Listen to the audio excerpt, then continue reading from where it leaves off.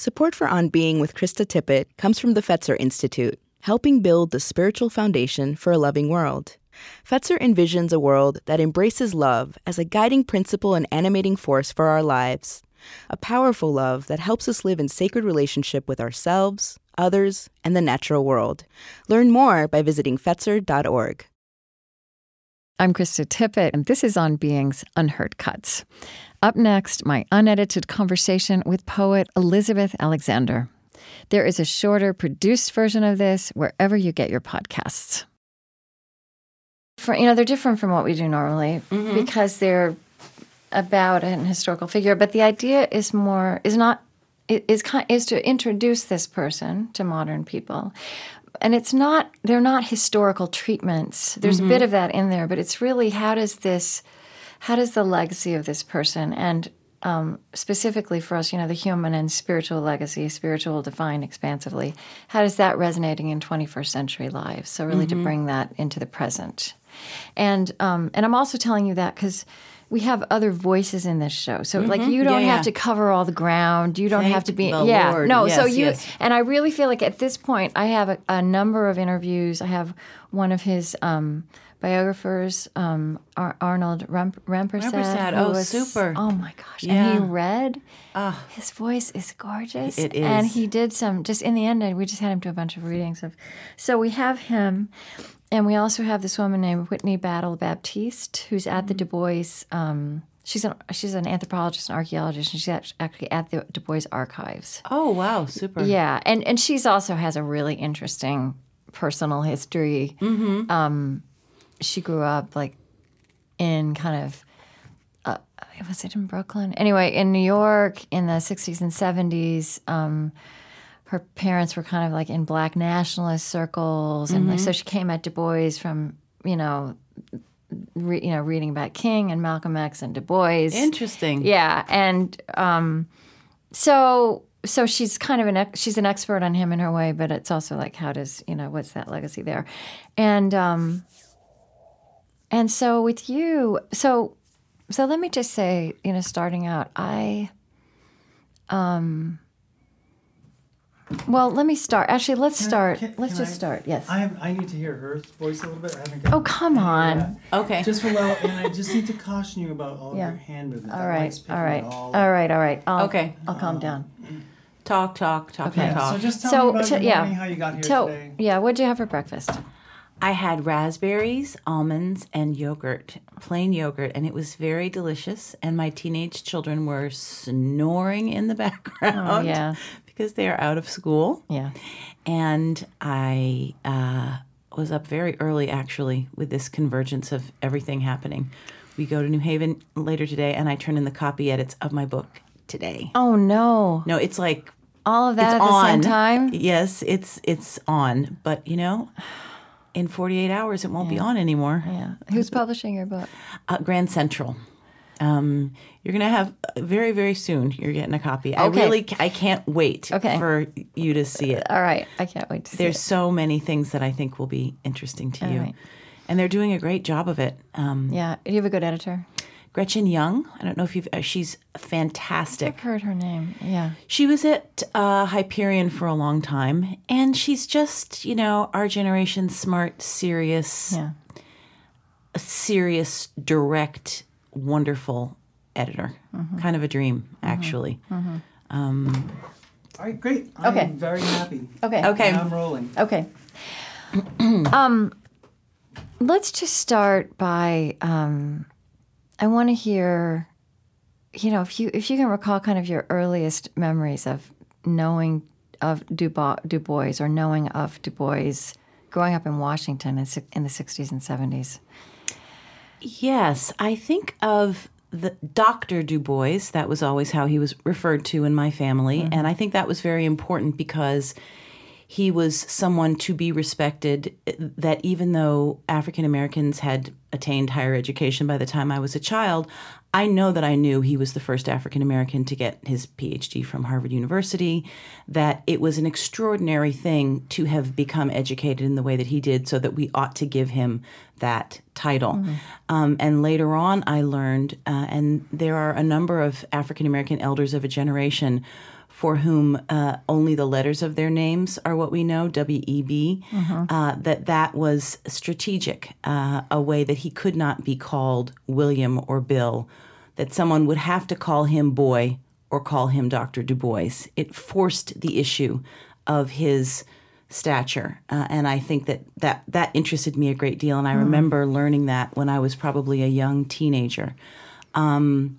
So, his name was ambient as one of the great Negroes who brought us thus far. I didn't read The Souls of Black Folk until I was in college, and I remember very much reading it for the first time, sophomore year with Professor Michael Cook in a big survey course on African American literature. It was a graduate course, and at that time, the only place that Du Bois was taught alongside Booker T. Washington and other greats of the tradition. And I remember thinking, oh, not only is he a great man, he's a beautiful writer. And how that felt like such a gift that these important ideas came forward to us in language that was unforgettable. Yeah, and I think that I went into this this project of investigating him. Well, let me just read. Here's the Wikipedia entry about W.E.B. Du Bois. And I think this is a good reflection of the ways, the categories by which he's remembered, if he's remembered. My understanding, as we've been doing this project, my understanding is that he's very well remembered among African Americans, but I think not so much at all among white in white culture. So anyway, W.E.B. Du Bois was an American sociologist, historian, civil rights activist, Pan-Africanist, author, and editor. After graduating from Harvard, where he was the first African American to earn a doctorate, he became a professor of history, sociology, and economics at Atlanta University. Du Bois was one of the co-founders of the National Association for the Advancement of Colored People, the NAACP, in 1909. So those are his credentials. I started very quickly as I was reading The Souls of Black Folk to see, there's whether he was a religious person or not, he was a powerful spiritual thinker. So I thought at first I was discovering this spiritual legacy of his that's been lost. But I feel as I've traced that more and more, what I've discovered is his lyricism and his poetry and how that is such a distinctive contribution of his. Well, absolutely. And I think that he believed that felicitous, careful language, that when you look at The Souls of Black Folk, which is a book that I teach and the book that I return to of his millions, when the Bible is absolutely its antecedent. And when you look at the construction of those sentences, when you look at its rise and fall, that's what he's patterning himself on. Yeah, the preacher and the psalmist almost. Yes, absolutely. And a very particular kind of preacher. Yes. He's not holy rolling. He's a different sort of preacher. And I think that it's in an African American tradition. It is call and response, but he actually doesn't want the audience to respond immediately. He wants them to listen and then come back and respond in deeds, I think. I think that's what the call of it is. And, he's such a careful writer. Why does he call it The Souls of Black Folk? Yes. Souls. Yes. Why does he have chapters called Of Our Spiritual Strivings? Right. And I think that, the perhaps most famous line from The Souls of Black Folk, the problem of the 20th century is the problem of the color line. I mean, first of all, it is prophetic.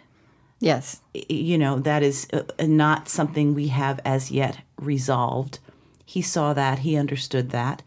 And I think that he understood that as a soul crisis for white people, for Black people, and for the polis in general. Yes.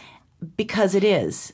Right. And even there, I feel like, yes, to the extent that anybody's heard a quote of Du Bois, they may have heard the problem of the 20th century is the problem of the color line.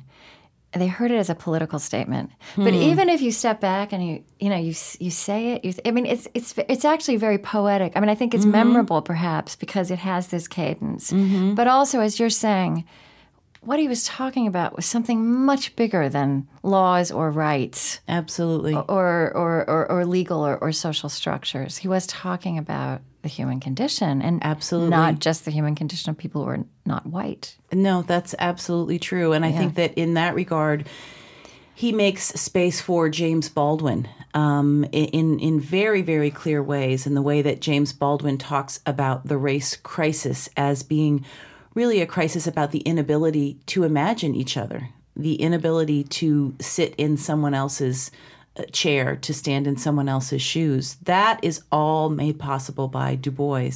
I think also in thinking for today and going back to souls, what really, really, really struck me, not just because I'm an educator, but his belief in education. You know, it's very easy now in 2014 to say, you must get an education, and education is sacred, and education, in fact, is holy. But when you consider that he is writing 1903, in the years leading up to 1903, he's talking to a first generation out of bondage. Yeah. Okay, so let's just kind of situate ourselves in time there. And when he's talking about what an education can do, what it means, he says, I marked... Yes, do, please. Because he says it far better than I can.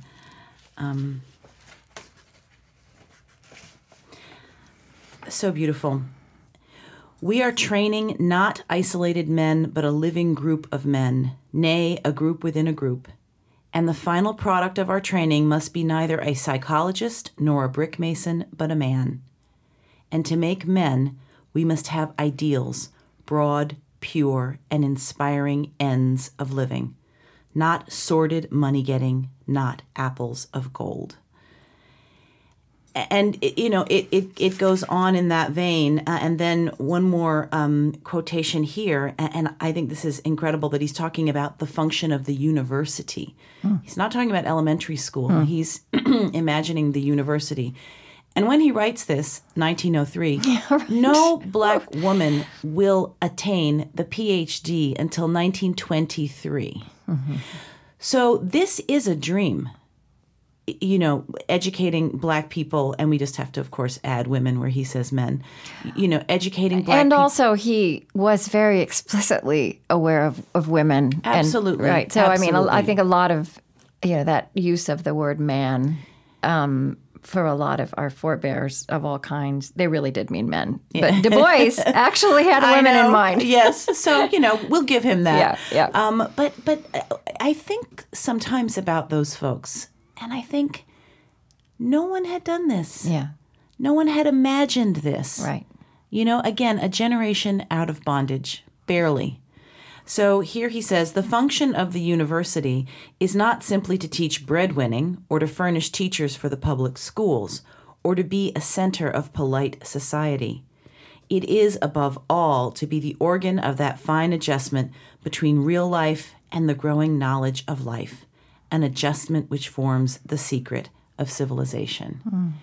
And his writing, it goes on and on. I could read you 20 quotations about what higher education is for.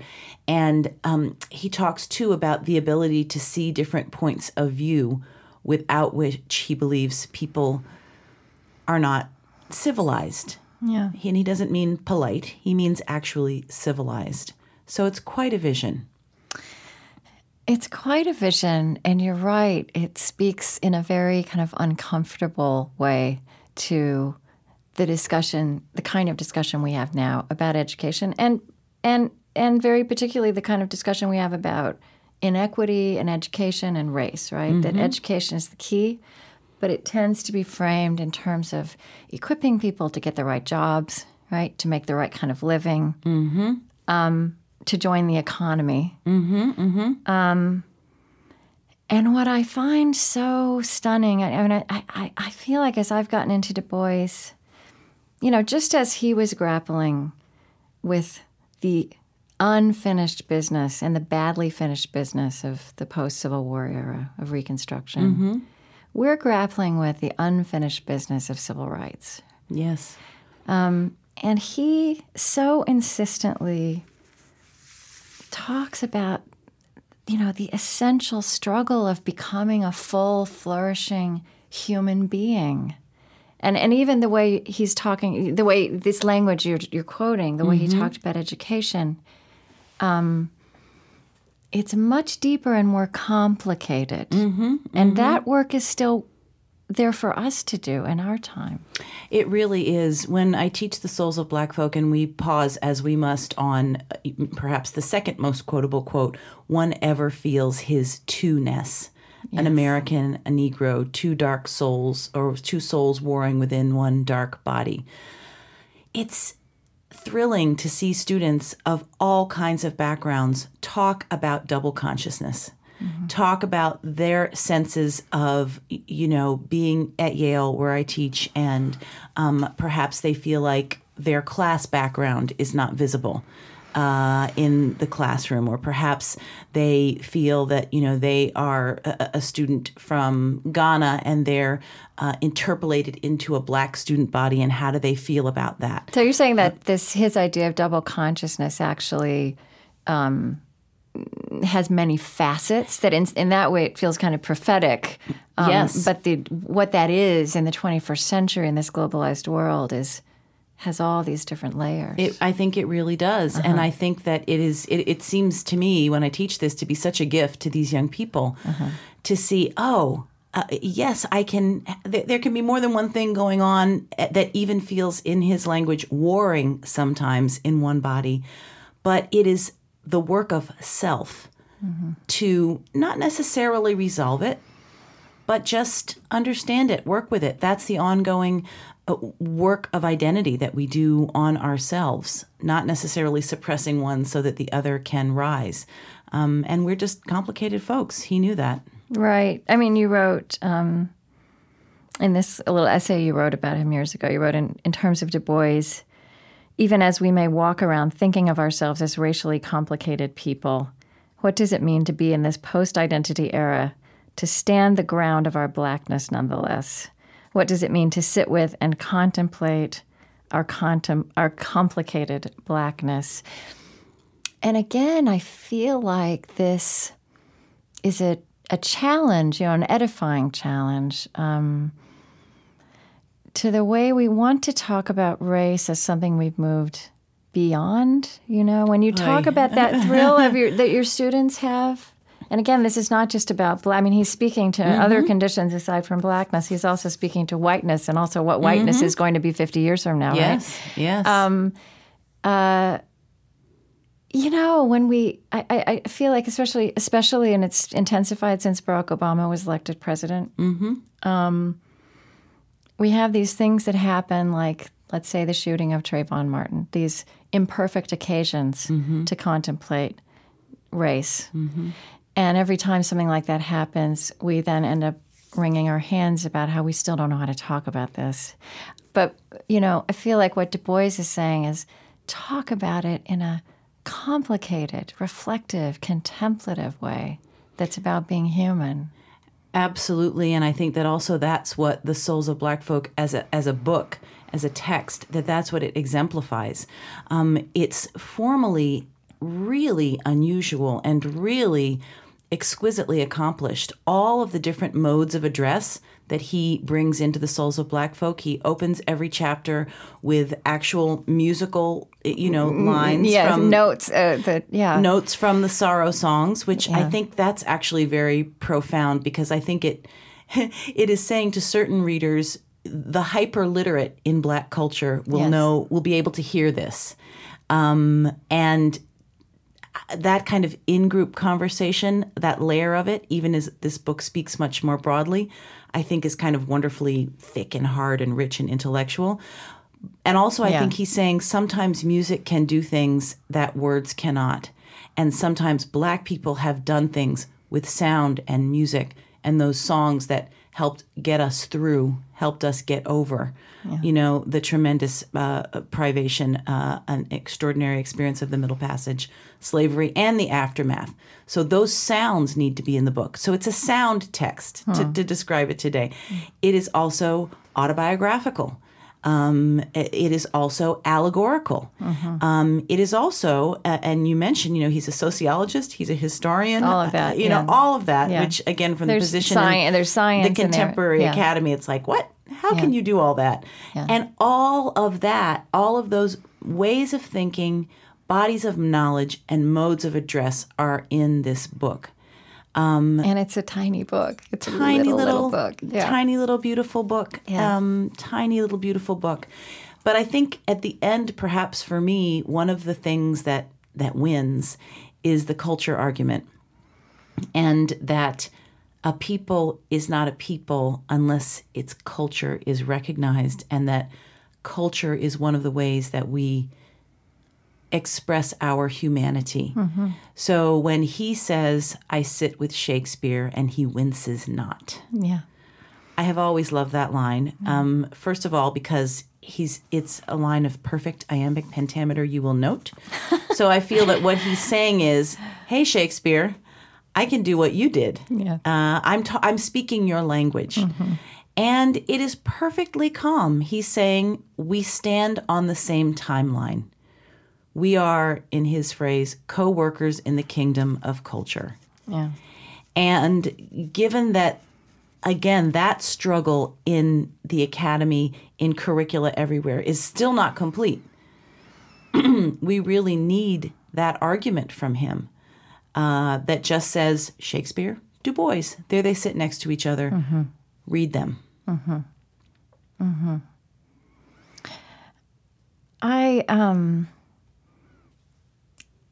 I think a lot about how the virtue we picked up in the 1960s, coming out of the 60s, to deal with difference, which we were, at that point, also in very significant ways, grappling with in a new way, was tolerance. And that was kind of a way of calming things and getting things under control. But tolerance, I don't think it works for the generations coming up now. It's too flat. They want engagement. They want robust identities. They don't want to compartmentalize what is distinctive. And I think they understand that the public square actually needs them to bring all that particularity and that what is interesting. And that they, it's kind of, I feel like the work of this century is figuring out, robust difference, right? That yes, post-racial, what does that mean? But, yes, I don't know if you could say, this being a question for you, I don't know if you could say that the problem of the 21st century is the color line. It would need to be amended and nuanced. But diverse identity, and how do you create a common space? How do you create common life with this breadth of diversity is the challenge. And I don't know, like I'm talking too much, but I feel like for me discovering Du Bois is discovering this voice from 100 years ago who is speaking to this reality. In his time, he was just powerful, but so out of place, which is one of the reasons he maybe hasn't come down in history in quite the same way. Well, I think here's what I would add to your question, and it gets back to something we started out with. How is it that Du Bois is a household name to most educated Black people? Yeah, and that you're saying, and I think that's my sense of it too, that most white people don't know his work. I know that certainly. In some American studies classes, you might read him. I don't mean to say, all my colleagues who are not African Americanists will say, I teach Du Bois. So, I don't mean to say he's only taught in African American studies, but he is predominantly taught in an African American studies context. Now, I've always said that everyone should take African American studies courses because you should understand the history and culture and ideas of the place where you stand. We all stand in African American space and time, if we're here in the USA. But that said, Du Bois as an Americanist is really, and a globalist, but that's another conversation Yes. is something that is not all the way complete in, I think the American curriculum. I see even in progressive high schools, for example, now maybe kids will read Frederick Douglass's narrative, a great and gorgeous book. But I don't think they read The Souls of Black Folk too much. And it's not that it's too complex or too hard. I mean, it's a very readable book, actually. So that really needs to happen because I think the other thing we need to remember about Du Bois's career, it was so long. And this was a man who had a sense of himself as an important thinker from when he was a child. And that, as you well know, how poetic can you get that he dies on the eve of the March on Washington in Ghana, right? So he spans the century. And that there's the literary work, there's the work in university settings, the founding of an institution, the NAACP, that still stands and that continues to think through and reinvent its own relevancy, sometimes successfully, sometimes less so, but it's a living, yeasty institution. And many, many, many other modes of things that have lasted. His work as a journalist. I mean, the Crisis still exists, the journal that he founded. Right. And to remember that he founded the NAACP with other Black and white people. So that, he was an integrationist in the best sense, I think, which is not like this is an idea for Black people and white people to work together, but we have work to do. Let's do this work together. Let's join in common cause and just do it. Let's not talk about the fact that, you're white and I'm Black. Let's just do it because it matters to all of us. So I think that aspect of his career is really important to remember as well. He left it all there for us. Yeah. It struck me also that one thing you actually connected with in his history was that he is not a Black intellectual, a Black writer, formative Black leader who grew up in the South. Yes. But in the North, and in fact, pretty much in white culture, and largely unaware of, quote unquote, Black culture until he went to college in Tennessee and had it. And it sounds like he never would have thought of writing something called The Souls of Black Folk if he hadn't had that experience. Well, it's interesting, that passage is so great because he's also saying, look at all these Black girls. I mean, he's describing all of the colors and they're so beautiful and they come in every possible variety and he just cannot believe his eyes. He's a decorous man, but he's having a moment when he goes to the Fisk campus. And that's a really interesting question about how an intellectual forms outside of the context of the people that he's going to write about. I mean, he came from people with tremendous race awareness.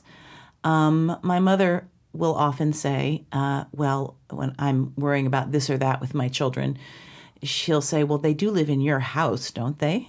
In other words, at home is where ideas are formed. I can't imagine that he didn't grow up with books and ideas that would have come also from his grandfather and father. That I'm not being very articulate here, but I think that going to Fisk and going to the South was a blossoming moment for him. But I also think at that point, something was already set in his head, perhaps a modus operandi, a way of thinking, and also quite certainly he understood himself as being different in some way. Although, again, in The Souls of Black Folk, the story he tells of the moment of consciousness of racial difference is the Valentine's moment, where he offers a Valentine to a white girl who is his heart's desire in his elementary school, and that the Valentine is refused. But what is kind of stunning about that is that he was surprised that it was refused. Right? Yes. I mean, that's a different racial America than the one that we know best of. That's true. Early 20th century. That's very true. That's very true.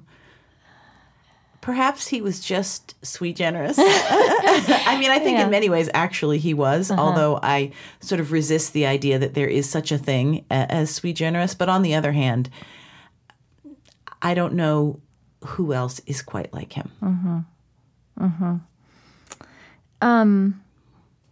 I want to also just pick up on something, we talking about this inner work that's there for, in his language, Black folk, but really there's also a chapter in the Souls of Black folk of the souls of white folk, right? I mean, he was really aware of race as something that we have to grapple with together. And you talked about, and this is where you were reflecting on him and that book and what he touched. And you said, I do believe that the overall quest should be for everybody to feel they have access to the private, complicated space within them.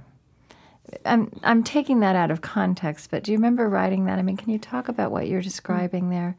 And that's kind of this inner working, and I feel like we lose sight of this. We tend to focus on laws and justice writ large, and there's this inner work that we may need to underpin all of that structural work that we want to happen. Well, yes. I mean, I think that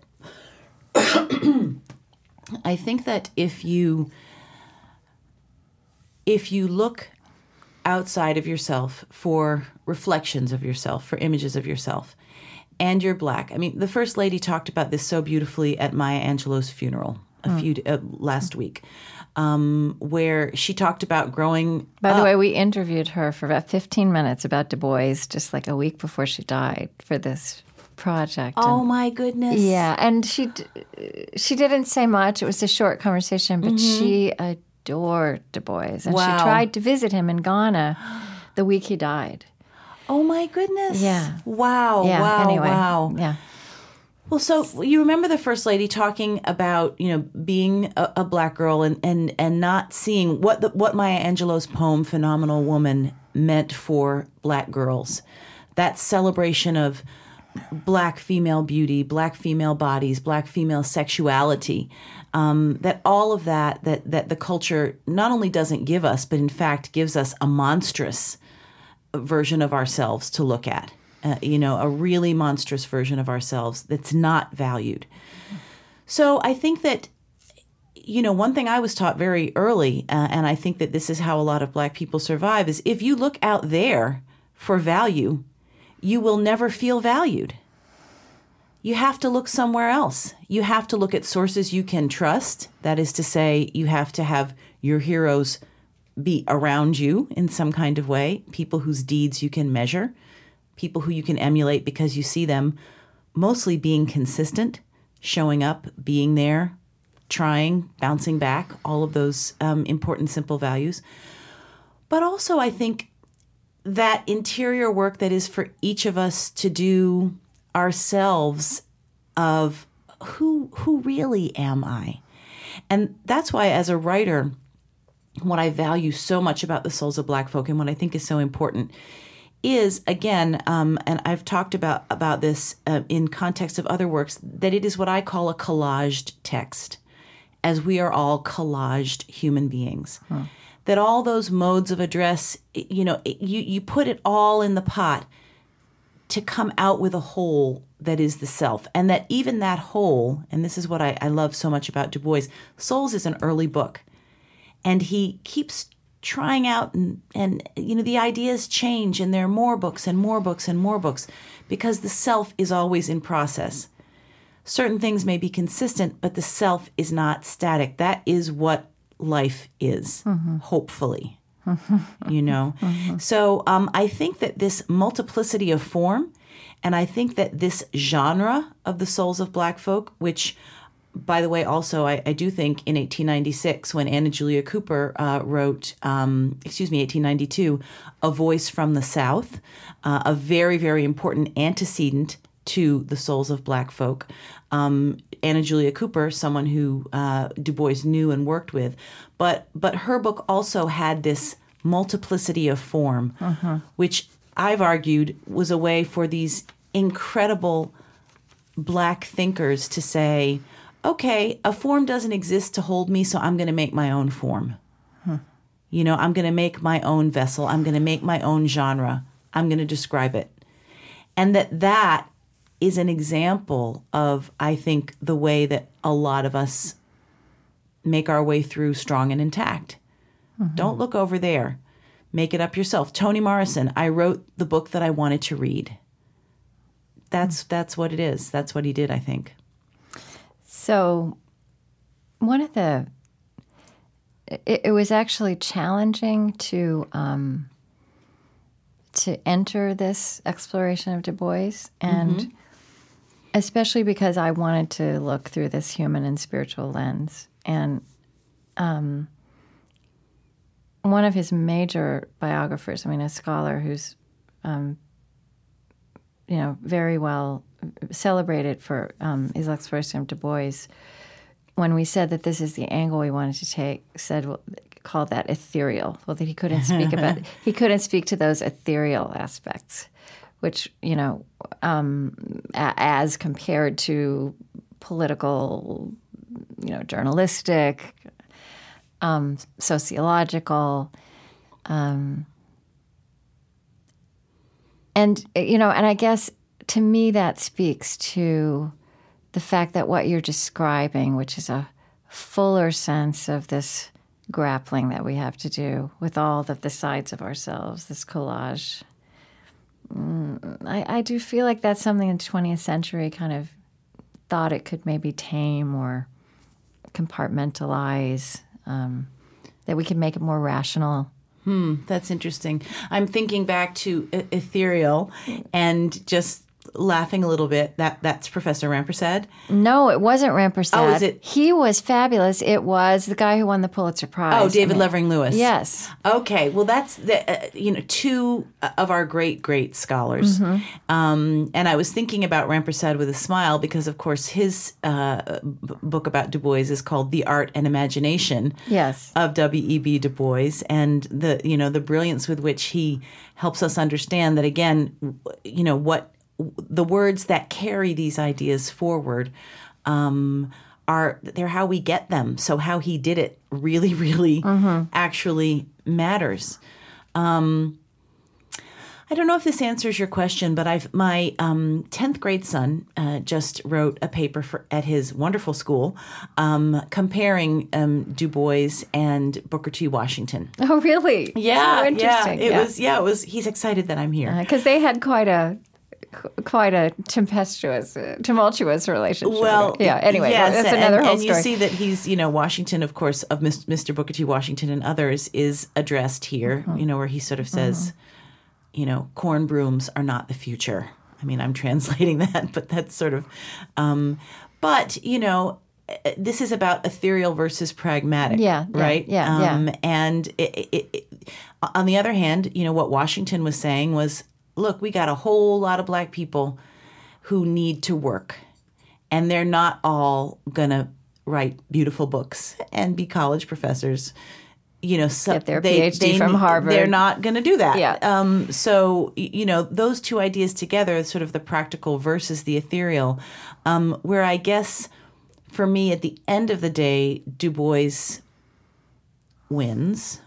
Although, it's a crude, you need all these different ideas, is that I find him very convincing on why language and ideas in higher education are necessary and not ethereal. His idea of the talented 10th, that language is, it's very, makes me very uncomfortable. Right, and that is one of the controversial we haven't actually gotten into that, and just say a little bit, just briefly, what that idea was. Well, that idea was that a race, a people, will not be led by everyone moving together. That he says it will be literally the 10th of a population that, armed with fine education, armed with opportunity, will lead the people forward. So, who are those people? How do you get into the talented 10th? Yeah. Who chooses? Who designates? Why a 10th? I mean, what about the class implications of that? It's a very, very discomforting idea. But I do think that what's true in that idea is that, in fact, even within egalitarian movements, even within collective movements, attention is focused on leaders, on spokespeople. Yeah. So, there are all kinds of important questions about how grassroots movements are organized, how decisions are made. But I believe the fact of the matter is that you don't see every face moving forward at once. Yeah. And also that, not everybody wants to. Right. Right. We think lead we a act movement. like everyone wants and needs to be a leader, and it's not true. And it's not the way the not world true, works. So stressful being a leader. Yes, but I think Du Bois had absolutely zero anxiety about his own status and Yes. populist eliteness, if that is a thing. He had no anxiety about being a total elite. But at the same time, when you look at all the people he educated, all the people, all the lynchings he protested, all of the words he wrote, all that he gave to millions and millions and millions of people, the tools he gave people, I feel like, okay, you can if you're that kind of elite, that's okay with me.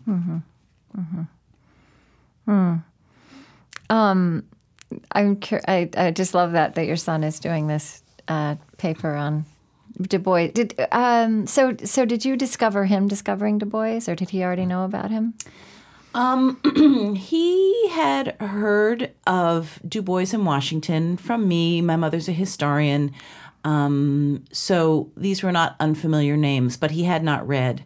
And I think his experience was to find all of these ideas really fresh and compelling. And he was really interested in the idea that they're always, sort of Malcolm and Martin, or, that there always need to be more than one idea for people to move forward.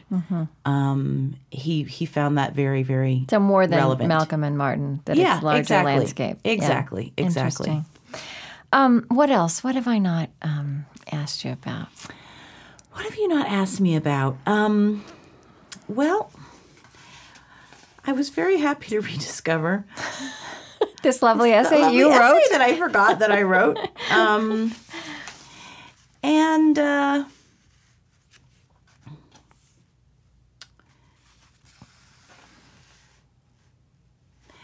Well, I guess I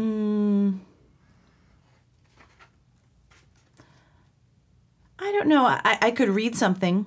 Yeah, I just noticed that it's 10:29. I can't. We have to Paul, go. Are we okay? Are we okay for a few more minutes? We're all right. Sorry, I can't hear. Okay, we'll do. I have to leave actually, but we'll do 10 more minutes. Okay. Yes, I'd love for you to read something that's meaningful. Yeah.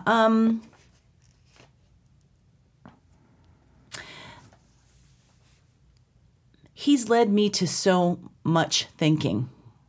He's led me to aspire to write better. I mean, these are just sort of very personal things.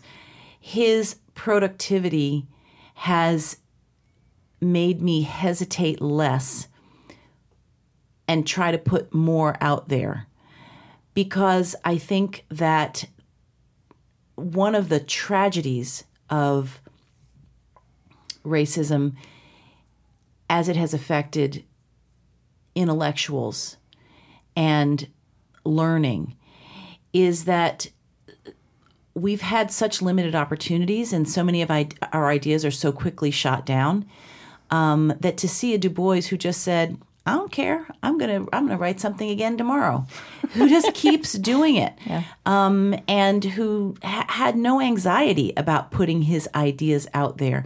I think that's what we need more and more and more of. And when you put it out there, then maybe sometimes you make a mistake. Maybe you say something that people don't agree with. And I think that it's a very big deal to overcome that feeling that you have to be correct all the time as a Black intellectual. Very, very hard. I think also there's a sense that we don't have very many opportunities to publish and get our work out there. So we better be perfect times 100. Du Bois kind of was perfect times 100, but he also was persistent.